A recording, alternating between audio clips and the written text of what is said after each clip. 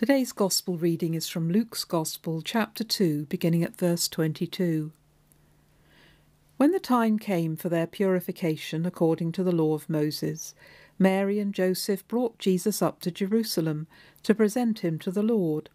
As it is written in the law of the Lord, every firstborn male shall be designated as holy to the Lord.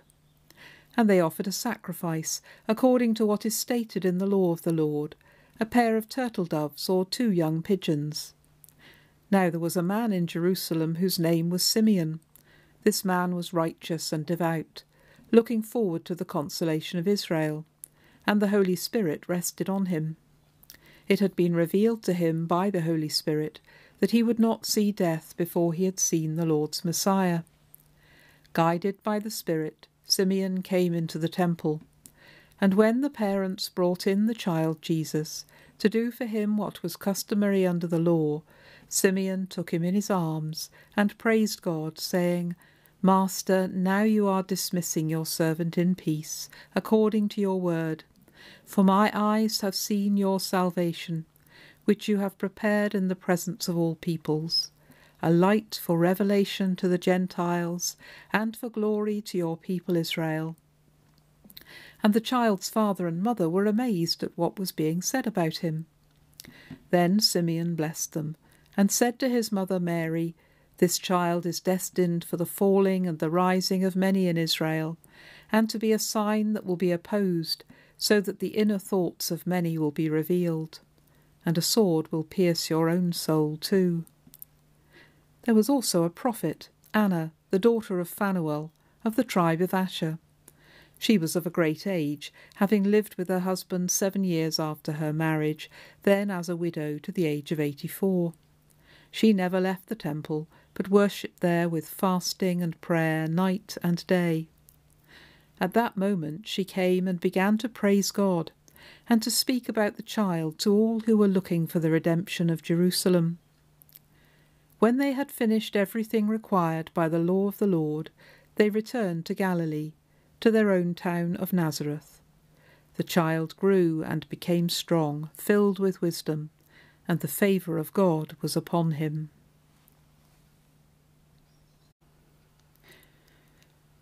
In the name of God, Father, Son, and Holy Spirit. Amen.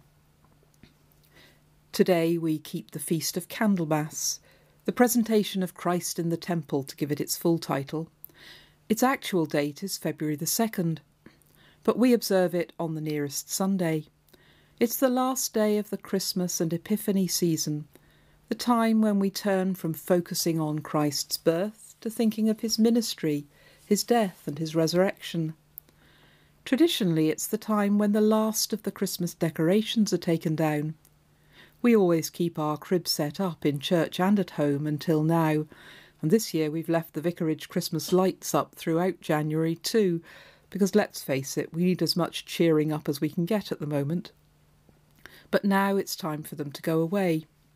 Not because we don't need light in our lives anymore, but because finally we're starting to see light returning to the world around us, and the first signs of spring. Candlemas falls on one of the 4 cross-quarter days in the calendar. They come halfway between the solstices and equinoxes. They're the moments when we notice one season just starting to give way to another, and they've been marked throughout recorded history, in one way or another, whatever faith people followed. The other cross-quarter days coincide roughly with May Day, when spring blossoms into summer, Lammastide at the beginning of August, an ancient feast celebrating the first fruits of the autumn harvest, and of course Halloween, when we can't deny that the winter darkness is starting to take hold. We seem to have a deep human need to notice these moments when the seasons start subtly to shift, and this time, which we celebrate as Candlemas, is no different. There are many weather forecasting traditions linked with it, aimed at predicting how much longer winter will go on, which is the question we really want answering. An old English rhyme says, If Candlemas Day be fair and bright, winter will have another fight. If Candlemas Day brings cloud and rain, winter will not come again. In Germany, it was thought that if the badger came out and saw his shadow on February the 2nd because the sun was shining, there would be 6 weeks of winter ahead. German immigrants took that tradition to the USA, where the presumably more common groundhog was substituted, hence Groundhog Day. Cross-quarter days are all about beginnings, the first small signs of change, not summer in all its glory, or winter in all its fury, not the fullness of spring or autumn, but the moment when, if you have your eyes open, you can start to see that the year is turning and that the next season will soon come. But you do have to have your eyes open. At this time of year, there aren't hosts of golden daffodils with their in-your-face, unmistakable bright yellow flowers, just tiny white snowdrops poking through the cold ground. One of the other common names for the snowdrop is the Candlemas bell. You have to get down close to them to appreciate their beauty. They aren't showy or shouty, but they're a sure sign that the winter won't go on forever. The story which the church tells at this time introduces us to two people who've trained themselves to open their eyes and their hearts to see the things that others might miss, the small signs of God's life and light dawning on the world. It's the story we heard in our Gospel reading of the infant Jesus being brought to the temple 40 days after his birth. Simeon and Anna, who we meet in this reading, probably saw hundreds of people every day going in and out of the temple. They were both regulars there. In fact, Anna lived there full time, we're told, night and day, praying and fasting.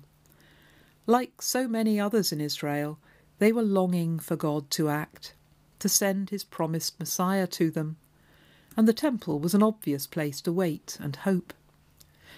Yet Simeon and Anna seem to have been the only people to have spotted that Jesus was the one, a tiny, vulnerable, ordinary child of poor parents, too poor to be able to afford the sacrifice of a lamb which was prescribed in the book of Exodus. They had to bring 2 pigeons instead. Maybe others were expecting a mighty military leader, entering the temple at the head of an army in triumph. Maybe they were expecting him to be heralded by trumpeters or announced by golden letters written on the sky. Not like this, in a child who couldn't even speak for himself yet. There was apparently nothing that would have singled Jesus, Mary and Joseph out, but when God prompted Simeon and Anna to notice them, they don't seem to have questioned the likelihood of God's choice. I expect that was because in their long years of prayer and contemplation of the Scriptures, they'd come to understand that God had a habit of starting small. They'd have read in those Scriptures about another vulnerable baby, left in a reed basket on the River Nile, rescued by an Egyptian princess who called him Moses. He grew up to lead his people out of slavery in Egypt. They'd have read about David, the little shepherd boy, overlooked and unnoticed, who'd grown up to become Israel's greatest king. They'd have grown used to the idea that God often worked through those who seemed insignificant or unlikely. Elderly, childless couples like Abraham and Sarah, the ne'er-do-well trickster Jacob, and Joseph, one of Jacob's sons, whose brothers hated him so much that they sold him into slavery. There was Ruth, too, a widowed refugee from Moab, who'd bravely come to a new country with her Israelite mother-in-law and became David's great-grandmother. The list goes on and on. God nearly always seemed to work through the last people you'd expect, who most wouldn't have given a second glance to. So Simeon and Anna were ready when this little child was brought into the temple. Their hearts were tuned to God. A tiny child of ordinary parents from a backwater town in Galilee? Why not? They'd learned to expect to see God's hope in small things and small people, so they could embrace that hope. Simeon did so literally as he took Jesus into his hands, and they could proclaim that hope long and loud in Anna's case as they bore witness to what they'd seen.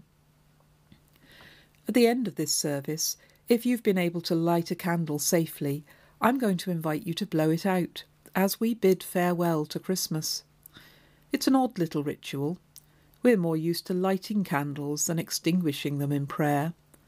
It's a reminder, though, that the light we most need isn't out there, it's within us. As we blow out our candles, we're not saying that the light of Christ has gone out, but rather that it's gone in, that the Lord whom we seek has come to the temple of our hearts, to borrow the language of our Old Testament reading. We may feel that the light in us is just a small, tentative glow. We may not feel we're ablaze with glory, but even a small light can make all the difference in a dark place, just as the tiny snowdrop, the Candlemas bell, can give us hope that spring is on the way. So on this feast of Candlemas, let's tune our hearts to God, so that we can learn to see his hope, however it comes to us. Let's embrace that hope, like Simeon, and proclaim it, like Anna, so that those around us find it too. Amen. Let us pray.